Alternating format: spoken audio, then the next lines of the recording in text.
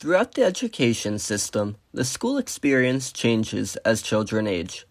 These include various changes, such as going to different schools, having one teacher to having many, receiving more homework, as well as many more.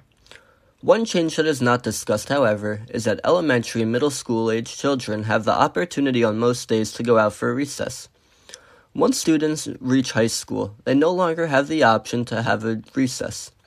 This, partnered with the fact that students attend gym class once every 2 days, leaves very little physical activity during the school day. According to doctors Lawrence Robinson, Gene Siegel, and Melinda Smith, and I quote, "Physical activity immediately boosts the brain's dopamine, norepinephrine, and serotonin levels, all of which affect focus and attention.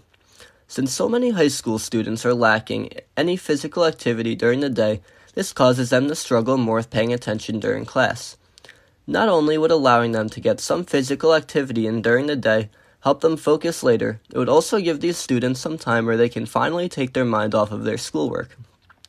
While one may argue that students may simply rather spend time in the cafeteria doing their schoolwork or talking with friends, this would not be a problem since students should have an option as to whether or not they want to participate in recess.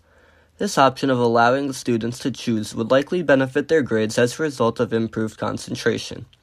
This podcast was created by Jack Zaremski.